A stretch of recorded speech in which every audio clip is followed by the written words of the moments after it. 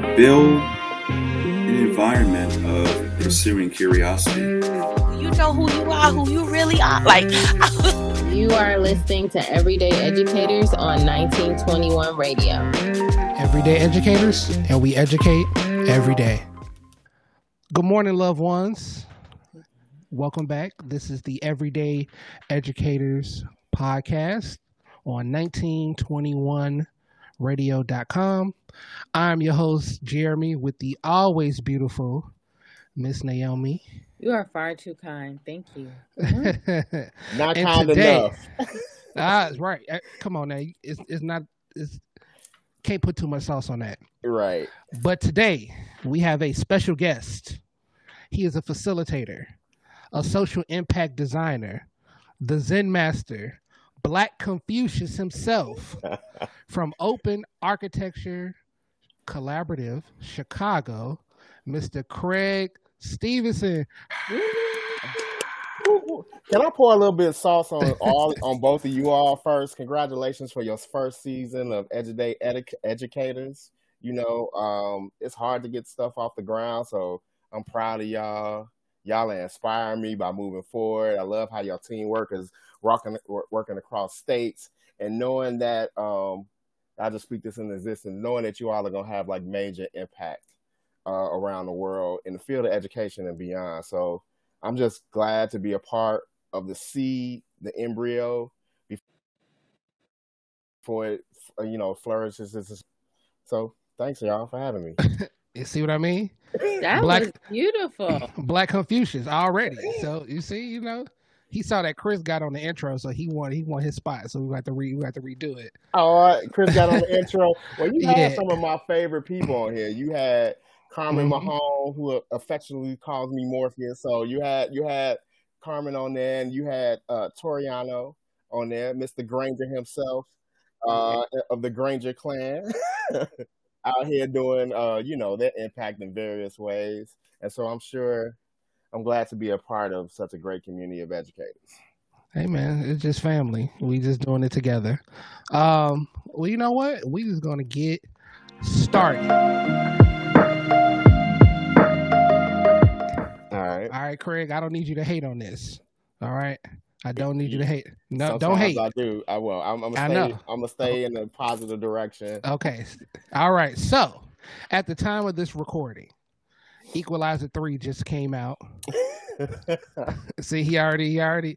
So, do you all plan on seeing it? Anybody plan on seeing it? Yes. I love the first two. The second one is my favorite. I rewatch it often. So I'm very excited about the third one. You reminded me. I had totally forgot. Now I need to go to the movies. I'm a big Denzel fan. Back into his glory, Pelican Brief, all the way up now. Glad to see that the second generation, his young. What's his son's name, man? I don't mean to play. I don't want to call him David. John David, right?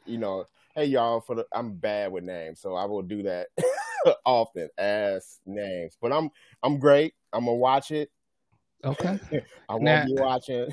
Stop. See, you come to hate. I had to stop. But are you gonna talk about the TV show? I was about to watch the TV show. Well, Nay, that's one of us. No, I'm growing to love it. No, two of us. I love that show. That's two of us, right? I'm growing to love it. It's hard, when you come with the Equalizer and they got all the red rum on the big screen, and you come and then they got to just slow it down a little bit for TV. That was a very polite way to say that. I'm gonna leave it at that. But see, I like them because they're like street level superheroes, right? So the question is, if you all had to pick a superpower, what would it be? Or you can just talk about like your favorite superhero whose powers you would want to copy. So, Craig, we've had this conversation many times in different iterations. I'm a big comic book fan. As soon as you started saying street level superhero, I immediately thought about Power Man and the Iron Fist. Right? So Luke Cage. because Luke Cage, for all of you all who don't know, the 70s version of Power Man, running around with the steel and the open yellow shirt. But I'm gonna go ahead for this intensive purpose because I'm gonna probably reveal more of the superpowers as we go on. But I'm just gonna start off with Iron Fist. Master of Light Force, Chi, all that other stuff. I'll leave it there. That's on brand. On brand. What about you, Nay? I don't know because I'm not into stuff like that. The only thing that I can say is like I like action movies, for example, The Equalizer. Like it's interesting when you watch movies and people can fight and they like know they can fight and it's like that's not what you want to do. And then they like beat people up and it's like, dang, I wish I could do that. But then I realized like what you have to go through to be able to have that level of skill.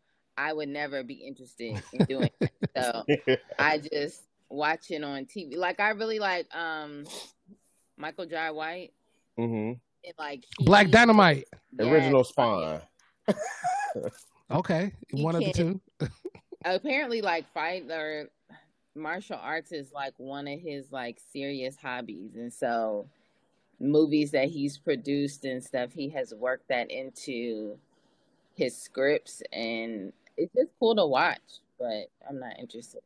I would love to see the Kung Fu version of Tyler Perry when he plays his role in the Tyler Perry films. Wow. But with Kung Fu, that'd be dope. Yeah. Tyler Perry, Kung Fu and wigs. And wigs. That'd be the title. That'd be I'm going to highlight Brother Adam Brashear, the Blue Marvel. Okay. He went to Cornell University. He was a Marine. He was the first Black superhero in the Marvel timeline, right? For those of you who don't know, he got the what was it? The Medal of Honor or Freedom or one of those from President Kennedy. John F. Kennedy gave it to him. Mm-hmm. And then when they found out he was Black, they told him the world wasn't ready for a Black superhero. So he left Earth. But he has a genius level intellect. He's one of the smartest people, in the Marvel universe. Up there with Reed Richards and Iron Man. And Black Panther, who also Ironheart, yeah. But he has energy manipulation, antimatter, dope brother. He got almost like a little somewhere between the Boosie fade and like a Wesley Snipes early 90s like fade with the parts on the side. Real Belle Biv DeVoe-ish. Yeah, black Superman. He is Black Superman. He is Black Superman. Before DC is Black Superman. Yeah. Before he came out. So, yeah. All right. So, Craig, as you don't know, we kind of start off with the section called Actual Factual. And we just talk about some things in the news, right? Mm-hmm. Kind of surrounding the broader area of education. Okay. And so, for all of us God-fearing folks out there, we have our first story that comes from the Harvard Gazette. So Sister Marla Frederick was named the new dean of the Harvard School of Divinity. Mm-hmm. She's coming from Emory University, where she taught religion and African American studies. Mm-hmm. She served as the president of the American Academy of Religion in 2021 and has been the president of the Association of Black Anthropologists. No question here. I just wanted to highlight, I saw that, I think my pastor posted on LinkedIn, and I was like, oh man, that's dope, to have a Black female leading the School of Divinity, when many folks go to study. So, well, that's my origin point. Black female spiritual leader, head of a spiritual institution, a mystery school. I affectionately legally it's called Christ Universal Temple on 119th in Chicago. But what I always called it, I grew up in it, I was like, oh, this is like the Jedi Hogwarts school, right? And And I think it's something different. We're gonna probably get into education, but I do like the fact that you call me the Zen master. It's ingrained, it's embodied, that the core or the original education that I had was always about my spiritual identity, right? And for the Harvard School to have selected a woman in that role, and then you can get into the other gender identities in the future. I hope so, because too often I think that we get pigeonholed by cultural norms in terms of leadership and education and those sort of things. So I'm grateful for Harvard for making that bold move in that institution. Couldn't say it better myself.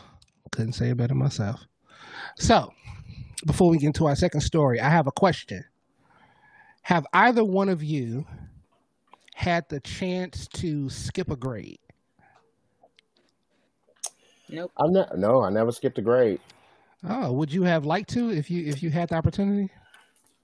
For the audience, I don't know if you all know I have an identical twin brother, Corey Stevenson. So I would have rather at that particular time, not if we both couldn't skip a grade, and perhaps, in my elementary school years, he probably could have skipped a grade, right?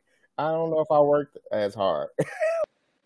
So, going back to that equalizer phrase of preparing to be the best, that has developed a little bit later in life.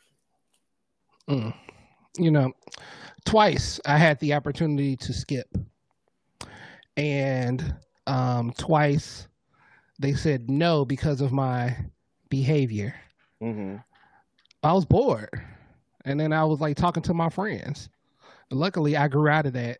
Did you? I don't think you did. Of going out and talking to people around? I haven't. But things would have been different had I skipped. I think it was the first time I had the opportunity to skip 2 grades, and then the second time 1 grade, but did happen. So our next story comes from Miss Shanique Yates via Afrotech.com, and she wrote a piece on Miss Janiyah Baker, who last year started high school in Miami as a freshman and will begin this year as a senior in high school. Now, it doesn't explicitly detail how she skipped 3 grade levels in a year, but she does have the highest GPA in her school. She intends to go to Florida International University and study business upon graduation. So my question to you guys is, do you think that high school students should be able to graduate early? Yes, but we talk about this often at school because I'm involved in these conversations a lot. People always want their kids to skip. And what we talk about is like the social emotional aspect of learning. Like, you could be a genius, that's great, but I would not be comfortable putting a 14-year-old girl or boy in with seniors. I think there is a way to do it. So she obviously is very smart. So she can do that work and she can get the social emotional elsewhere through activities of their choice. But I think sometimes people just want, like, I don't know if they think that looks cool or whatever the case may be, but it's like, my kids skipped X amount of grades and now they're the youngest in their class. Like, that's not healthy. And the more grades you skip, in my opinion, the worse that social emotional gap can be. Because if you got a 14-year-old in classes with 18 and 19-year-olds, what they're talking about, what their focuses are very different from what freshmen are discussing. And so I'm really adamant about making sure people don't forget that piece of it. I think it's always like, oh, they're super smart and like y'all trying to hold them back. And it's like, no, that's not the case. It's just that I care about them overall as a human and not just their academic. I always tell people, your child has their whole life to be smart. They got a finite amount of time with you. for you to prepare them. So you don't always have to do that. There's other ways to navigate that. Wow. Yeah, I agree in some ways. In some ways, I taught in two multiple environments. We'll get into maybe some of the community projects that I work in that are multi-generational, but the two formal or three formal education environments that I taught in the classroom was at Morgan Park, Lawndale College Prep on the west side, and then High Jump, which I focused on leadership. And that program was all geared towards preparing people to take the sort of leap or the quantum leap into going into different environments, boarding schools, selective enrollment schools, private schools, right, around the city of Chicago. I personally think that intellectually, hey man, I don't have any children, but I would want my children to be moving at the speed that they're going to be moving at. I kind of resonate with what Jeremy said in terms of boredom and then academic achievement. And I remember going to one of my elementary schools or one of the schools and being in certain atmospheres in which intellectually I had, I was catching things and grabbing things, and then me consciously putting on the brakes so that I can stay socially included, right? And that became a learned habit for me, right? And it took me, I would say, to come to conscious awareness that I was sometimes putting on the brakes so that I can feel safe in my social atmospheres and circles. It took me about 10 years to consciously get out of that, right? Like I had to work on that belief system of holding myself back and things like that. Now, on the other caveat where I agree is that there are certain developmental periods of life, right, that are going to happen at biological points, right? And this high school kid being in a college environment at some point in time, or in a working environment, as where they would be in a college environment, is going to need a lot of coaching from their community and their parents and things like that. There's going to be a lot of self-reflection that will have to be, brought to that young person's awareness. So I don't think it's as much of an individual, when you're putting someone and they're moving into greater environments and they're taking on the rigor of that environment, it's not just an intellectual thing, as you said, right? They can be intellectually capable to take on all the information. Sometimes we're just genetically better than a lot. I mean, like to absorb the information and to do the traditional formats of what school is. But then that emotional piece, that has its own tools and technology. And I will hope that the parents were as intentional with getting that up to speed too. Yeah, I mean, you all have both had some amazing points. I think what we're discussing kind of like surrounds standardization, right? And we talk often on, school isn't cookie cutter, right? Like it shouldn't be, and especially when you have these like academic and social gaps. Like we both know kids who were way too grown for like their grade level. Like they had real responsibilities. They were just far more mature than everyone else. Mm-hmm. And it is a school that is juggling both. They're doing the academic part and the social part. Mm-hmm. This is the burden that we put on our educators and the systems. And so when you have a young person such as myself who like could have gone from 3rd to 6th grade, was I ready to be in 6th grade? I don't know,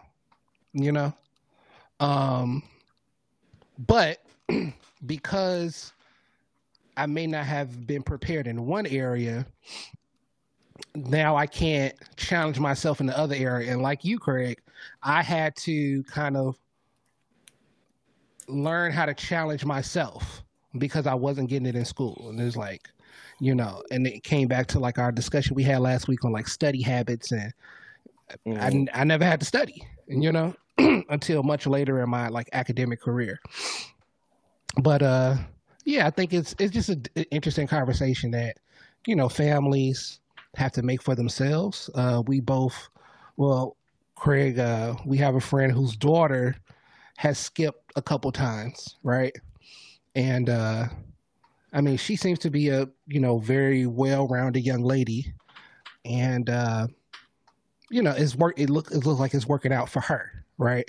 Mm-hmm. And so, but I don't know if it will, to Nate's point, if it's going to work out for every kid, right? I'm for I'm for it, man. In the classroom, I don't personally think that a lot of the differentiation work works. Like trying to teach to multiple levels in the classroom, and then that's a tension point. I mean, it works sometimes. It does work for social issues, social interactions, and social structures and things like that. But when I think about the fact that our young people are not just, and I don't like to use the word competition. I'm a collaborative person, but we'll just say they're going to have to collaborate with people across the globe, right? And we deal with information age, experiential age, a transformational age, right? Where the value is being created by knowledge exchange and culture exchange and all these different things. I just want us to put it can be standardized, right? Because everyone has their unique genius, and I think that one part of it's aptitude, and the other part is attitude. You're talking about social emotional. I want to give as many young people to go twice quicker, faster, stronger than I am. So I'm like, yo, I need you to go into that environment. And it might mean trusting, right? Those environments that they can handle, one, that you won't be around. So there's a level of like letting go that you got to do. And two, appropriately picking the environments that they go into. Because just because you leave, you can enter into a new high school doesn't mean that every high school that you can put your child in is the right cultural fit for that student, right? I think culture over sort of like strategy or information being put into someone overrides everything, right? Like if it's a bad cultural space for that individual, no matter what the great information that's coming in or the opportunity that's coming in, they're not going to maximize it.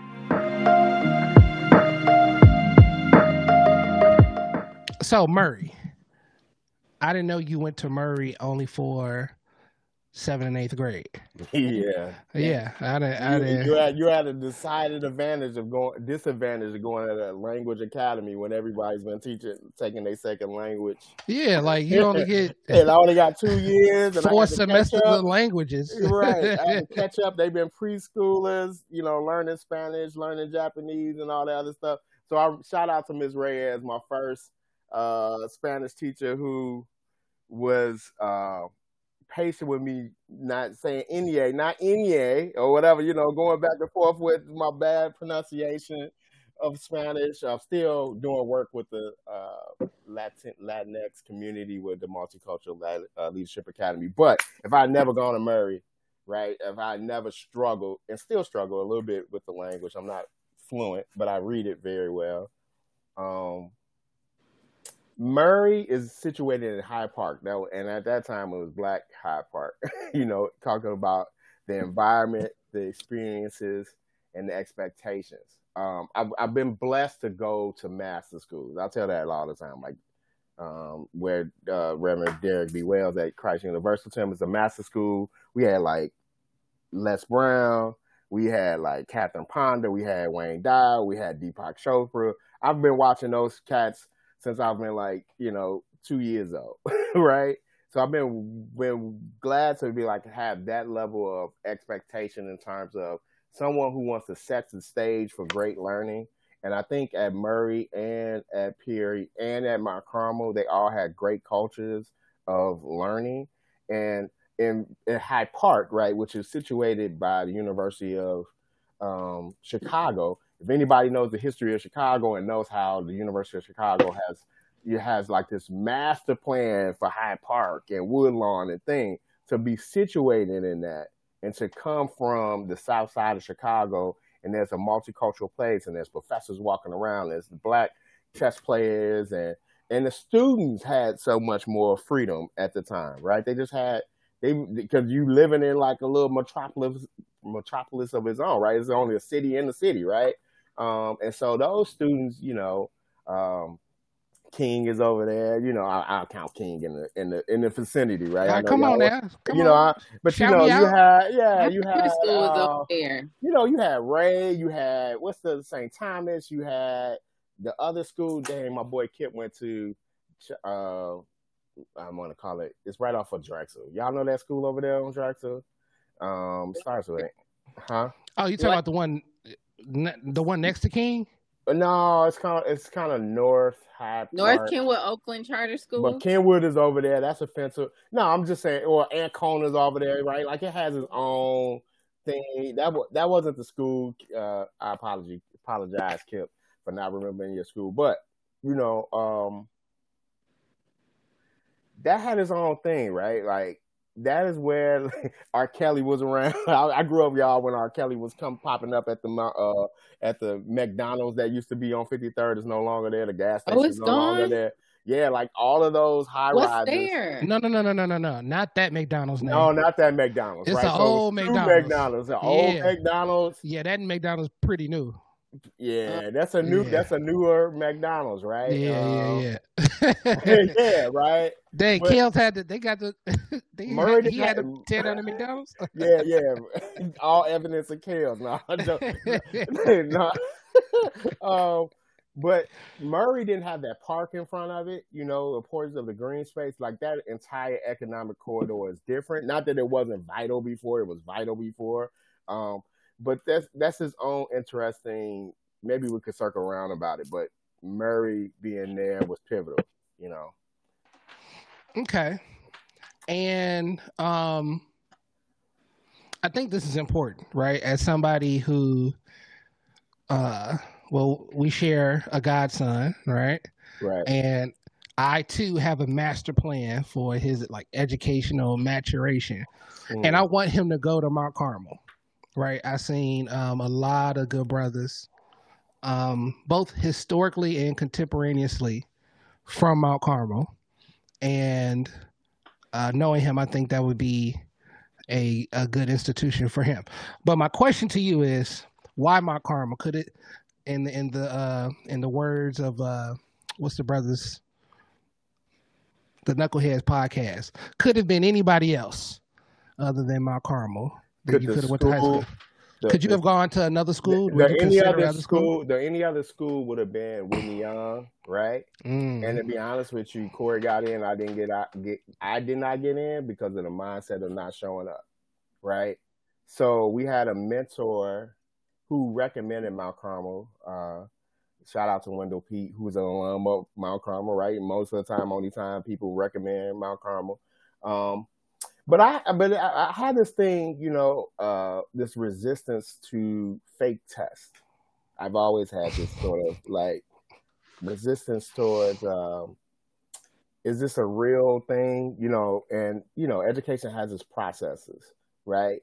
So, entrance exams and stuff like that, I always knew I was intelligent. I couldn't understand why I needed to take an entrance exam, right? And that was a battle that I probably couldn't fight. But certain forks in the road, and what I gained from Mount Carmel, I couldn't have gained anywhere else. So I'm glad you're thinking about your godson. So you walk into Mount Carmel, y'all. Let me give y'all the Mount Carmel story, right? Because you walk in and there's a sign. You come in as a boy, right? Mm-hmm. And the phrase I didn't remember until recently, if you work at it, right, you will leave as a man, right? That's a whole little thing. Now I got a whole metaphysical thing about manifestation and all these other things. But just because you age does not mean that you move into the full masculine or you move into the generative space of the sovereign, right? Or whatever. And just because you do that, and so I would say that Mount Carmel, talking about culture, right? All cultures are determined by behaviors, symbols, and systems, right? And I walked into a space that had knew their culture, right? How to demonstrate how they wanted the values to be lived for over 100 years. I think I was around there. So when I'm coming in to talk about some of the football players, because they had a culture of excellence, of course, when it comes to sports, Simeon Rice was leaving. He was a freshman at U of I. Donovan McNabb and Antoine Walker were 2 years above me, and I'm sure there are many, many other people. The Williams brothers. Joe Williams went on to get Olympics gold and stuff like that. So you're walking in, and even your sort of intramurals teams, people who don't even make the other teams, are stacked with all athletes and people like that. We have boxing at lunchtime, right? We're gambling. Not to give all the secrets, y'all. Sorry, Mark Combo, but then before there was what are these things? These new things that you can get online and kind of bet on the sports. We kind of doing that. Online gambling. We kind of doing that. We kind of do. We had parlays. We had parlays with the teachers, bro. We sometimes with the grades, and so Mount Carmel, it was a worldly space on its own. I'll say that, right? And the thing about, especially when it comes to women's leadership, if you do the research, that when women go to school by themselves, they turn out to usually develop more of a leadership presence because they learn their voice and their own self-direction a lot earlier. So if you see them like in high school or college and things like that, you just see it. And are speaking my language as a Maria alum. I tell people that all the time when they're like, "Ew, you went to an all-girls school." I'm like, best 4 years of my life. Like I really grew in that 4 years, mainly because boys weren't around. So you really have the opportunity to just dig into yourself and who you are. And they give you that, like they talk about that. They give you the tools. You're reading books about it. It's like, it's a whole thing. Yeah. So sorry, but no. You have to jump in. I mean, from the ethics, from the spirituality, from all of those things. Now, Mount Carmel is rough. I tell people, you come in, it's sort of like Spartan education, right? There was a racial component that I dealt with, right? The first time I'm not in the majority. Murray had, everybody, but we were still the majority at that time. Black folks were the majority, right? And so the reversal is true there. And I think that was the first place where I learned the value of world jumping. So I wanted to say for everyone listening, I am also on the board of OAC, as it is affectionately referred to. And I have found, so it just kind of came about organically. Like, I'm sitting at the coffee shop, I'm listening into the conversations and the decisions that are being made at different events and stuff. And I'm like, I see opportunities for young people. That's kind of how it started. Oh man, some young people could benefit from seeing this, hearing this, coming to this, and all this kind of thing. And the work that I've done with OAC has kind of brought me here, because I have been a representative, right? Not the only educator, but kind of from an industry, perspective, been that voice in a lot of rooms. And so, we work with OAC. We've done some things with NOMA, with INOMA, the Illinois chapter of the National Organization of Minority Architects. And I'm in these rooms with folks that they're architects and engineers, and I'm I run youth programs, but having that perspective and kind of bringing those resources back to the community, right? That is kind of how everyday educators grew because I learned that, everyone is a designer. So everyone is a designer, right? Mm-hmm. And through that lens, I also realized that everyone's an educator, right? So we have our in-class educators, traditional teachers, administrators, and things. We have our community educators, our professionals who kind of work within the built environment, which we're going to touch on.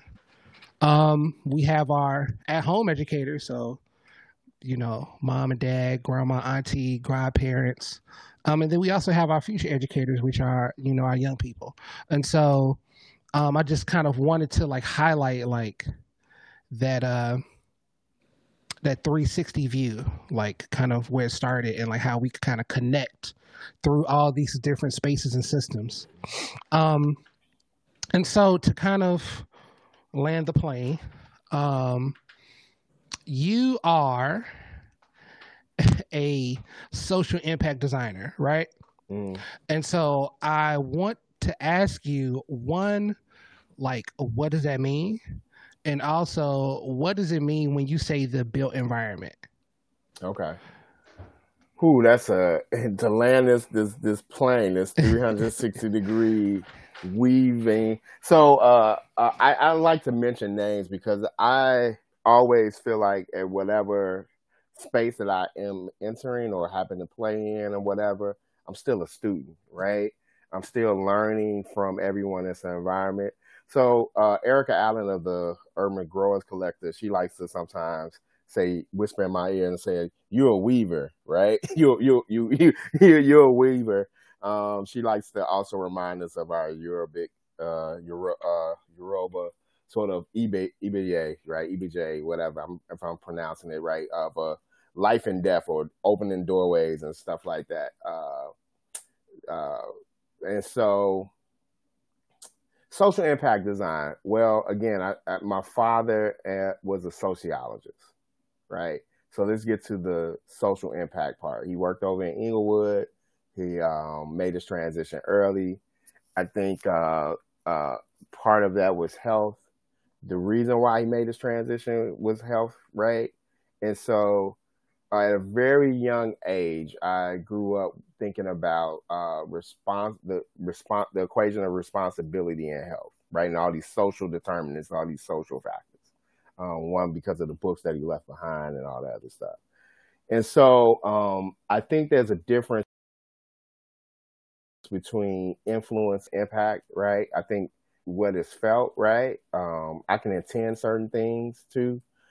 Impressing people is from far away, and so I like to get up close.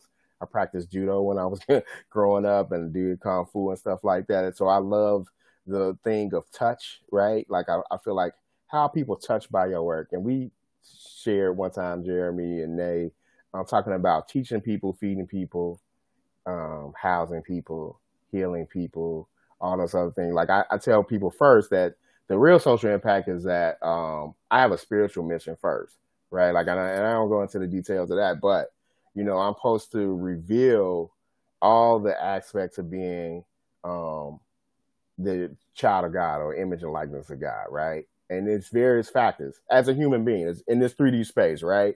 Because we are multidimensional creatures, right?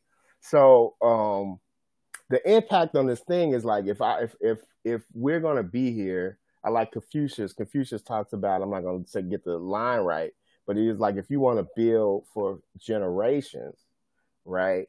You don't plant trees, you don't plant rice, you teach children, right? And so I'm very intentional about multi-generation because there's no age and spirit, and the grandma down the street is just as youthful as the baby coming out of the womb, right? On a soul level. So there's like an educational piece that has to happen to that child, right? And then for the young person, because I'm not going to be, unless that mountaintop, I'm not going to be in this physical form for the, all those times. And so I'm hoping that, I can touch or impact people in a way that the flame that was passed on to me can be passed on to them, and it can multiply and it can grow And then all of a sudden we're living in this world that's filled with light, right? In the fullness thereof, that's so it's full, right? Mm-hmm. And a part of I think our work is about revealing that things can be done in a more impactful and so regardless of the tool, right? We'll go back to the built environment or the outcome, because that might be the outcome. Moment to moment, relationally, I'm always trying to do one thing, is like point to the individual's power, their own individual power, and that they are the masters of their fate, and they can shape that reality, how it shows up for them, right? The same will come true into the built environment. Now, we'll take Chicago as a case study, so to speak, right? I remember the sort of mindset shift that happened within Chicago. Barack Obama became president. I remember all of the people descending to was it Grant Park or Millennium Park? One of those parks, right? It was Millennium Park. Millennium Park, right? Yes, we can. That sort of like event, right? And systems change, you go from event to behaviors to structures to mindsets, right? So for one point in time, there was this event of collectiveness in the city of Chicago, and all the potential that could be, right? Also, behaviorally, that was the first time that I felt that I can move into certain neighborhoods in Chicago that had traditionally been segregated by the built environment. Bridgeport, through ArchiWorks, I had classes over there. South Lawndale, right, with traditionally Latino. Some of the gang stuff and all this other stuff. It's a power in moving past the borders and boundaries that other folks set for you. But most of the time, Chicago is segregated through the built environment. Neighborhoods are divided by certain street boundaries. Then you have the river. Then you have the overpasses. All of those different things. And then you have your economic corridors where things are not showing up as vital and vibrant as they used to in certain neighborhoods. And so in terms of that work, when I say, I want the world to be better, what scale can I be in? Well, I can take the city of Chicago as a laboratory, right? We can take our individual selves as a laboratory. We can take the state of Illinois as a laboratory. We can take the United States as a laboratory. We can take the globe as a laboratory. All those different things and rates of change. And in reality, you're kind of repeating the same process. In my mind, I feel like we're repeating the same process, right? That's why I don't really get confused by hopping through different systems and can kind of bring those things together. But we as citizens don't know that our tax dollars and that we should have a voice in the way our built environment looks, feels, and performs for us, right? And so, we think that our civic duty is over when we vote, if we vote, right? We don't know that we should have a relationship with our alderman.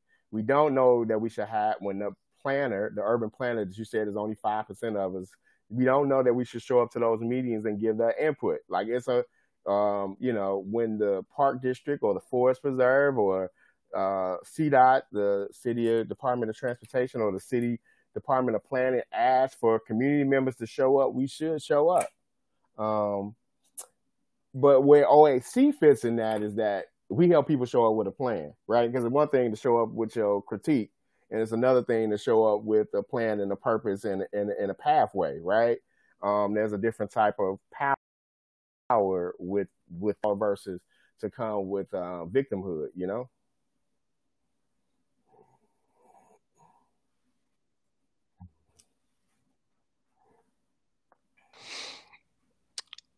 You talk about the gift, right? Like the hero's journey, you come and you leave with the gift, right? And I want everyone, to understand that they belong in this space, right? If I have learned nothing, it was to be like how needed I am in having these conversations about the built environment, about our streets, about our neighborhoods, and also like just the opportunities. Like these other institutions they, kind of operate sometimes in an echo chamber, right? And they don't even know that they need you because they never had you, right? And then when an educator shows up and it's like, oh, you're right. We could make this one small change and like open up this whole other wave of revenue, of representation, of marketing, of participation, and all these different things. So I thank you, Craig, for kind of personally and professionally kind of like, leading the charge in that way, right? So last question. Okay. And you are one of the few people that Nay and I come across who I could confidently say reads more than us. What is, to the best of your ability, what is narrow down, yeah, right? yes. Narrow down. What is the greatest book you've ever read? And what is the last book that you read? Oh, what's the greatest book that I've ever read, and what is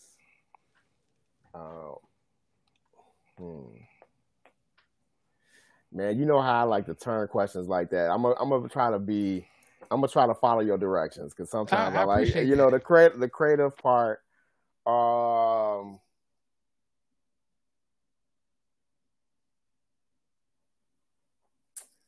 So the greatest book that I've read. All right. Ooh, dang. The greatest book that I've read. That's a hard one, because I think I get books at certain stages of life. So I'm gonna talk about a stage of life where I got a real education. I read the Bhagavad Gita, the BG, as I've affectionately call it, right? It's one of the source texts for Hinduism. And it starts off, it's a book about karma yoga, right? It's where sort of the instructions of karma yoga, to the best that I'm explaining to y'all. If you come from that space and you know how to tell them more, forgive me, right? We're not experts here. But where it helped me is that the setting of talking about the hero's journey. I think we are all, heroes and leaders and educators in our own life, right? It starts off with Krishna, who's comparatively like Jesus or the Christ in our experience, or the Buddha, right? And he's teaching. It's a book of instruction to his student Arjuna, Ajuna, if I'm pronouncing that right? And they're about to. The setting takes off where they have to battle their family members, right, in the community for the kingdom, right?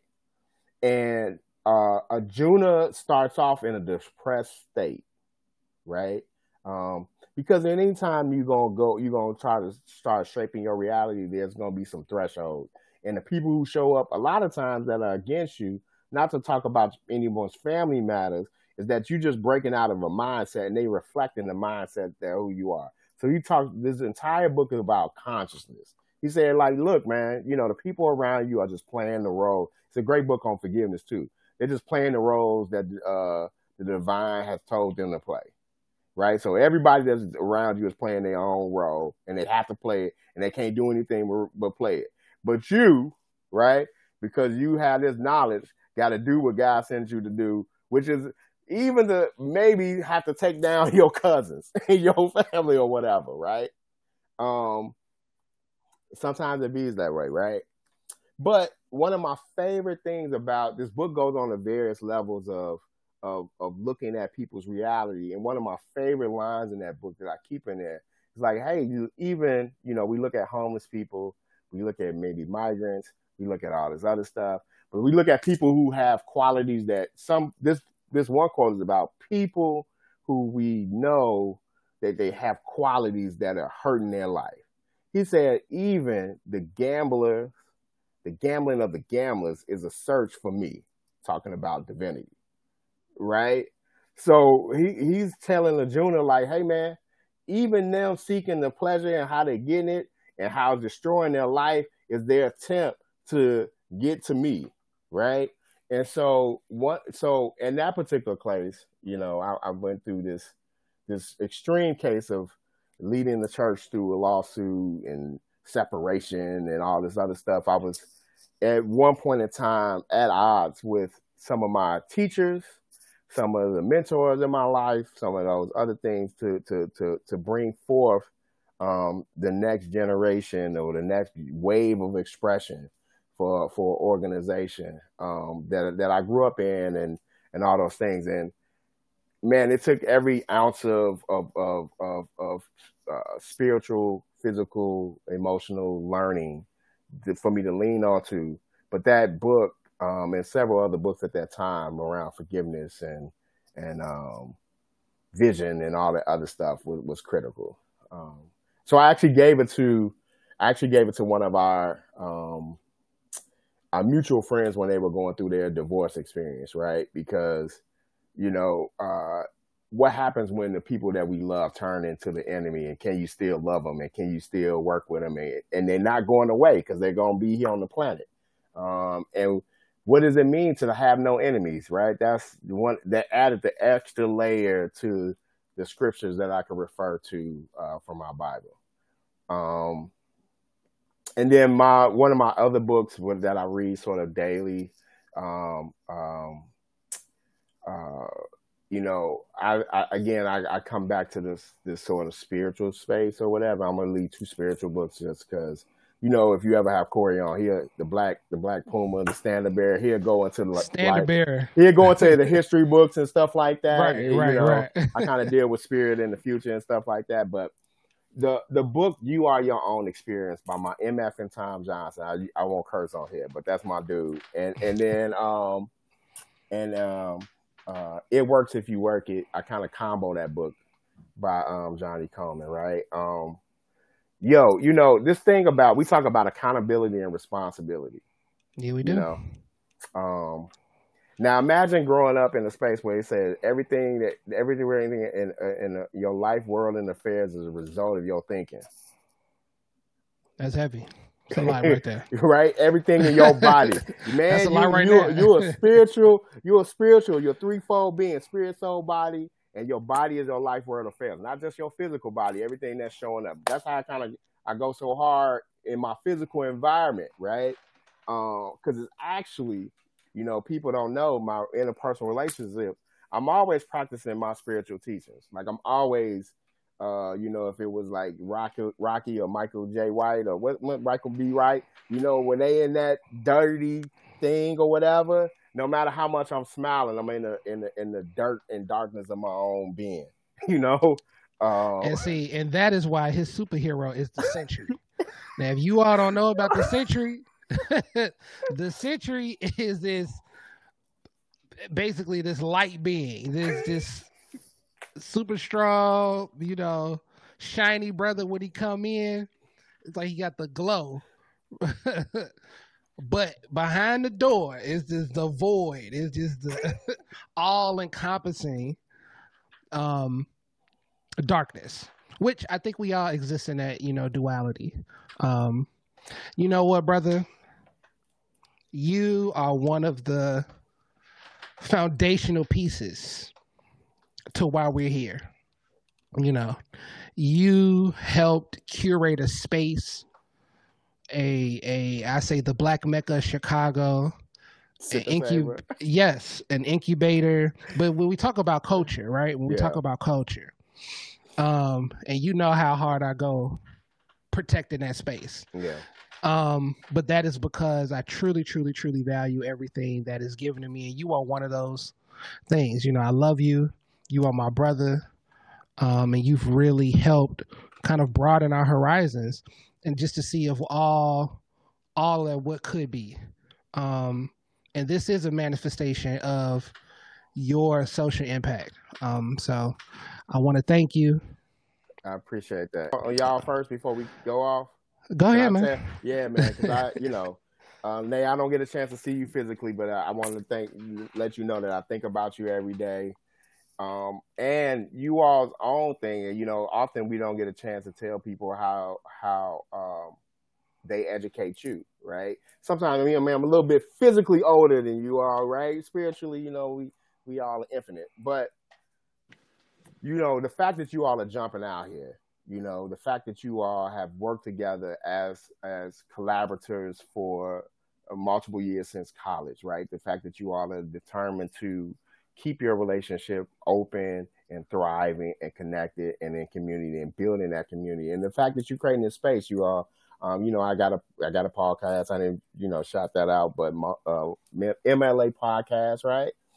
But you all, you know, there was a junction point of like whether or not I continue to even go forward with that podcast, right? And you all had your podcast. And so I think it's one of the things is like, I think it's important to archive where we are right now in history. So the fact that you all are creating this space for this, I was like, you know, I had to keep that space open for multicultural leaders, right? Like, and the fact that you all decided to put it on a radio station and digital radio and get it out there and market it, because of Nae's great marketing genius. He been real quiet, y'all, on the thing. You know, I am just listening. I haven't heard your voice in over a year, I think. I know. I see you, so but the great marketing genius of Nae and getting married and supporting her husband and all these things you see people do like daily in their lives because of you know, you can't live physically all the things that you dream and ideate about, right? So to see folks live in pieces that you might not have ever even experienced is also inspiring, encouraging, and refueling. So I appreciate y'all. I appreciate that you wore the 2-3 on here, that we all wearing black, red, and you know, and got a little drip going on and all the other good stuff. And I can't wait till y'all in y'all studios and y'all flying people out.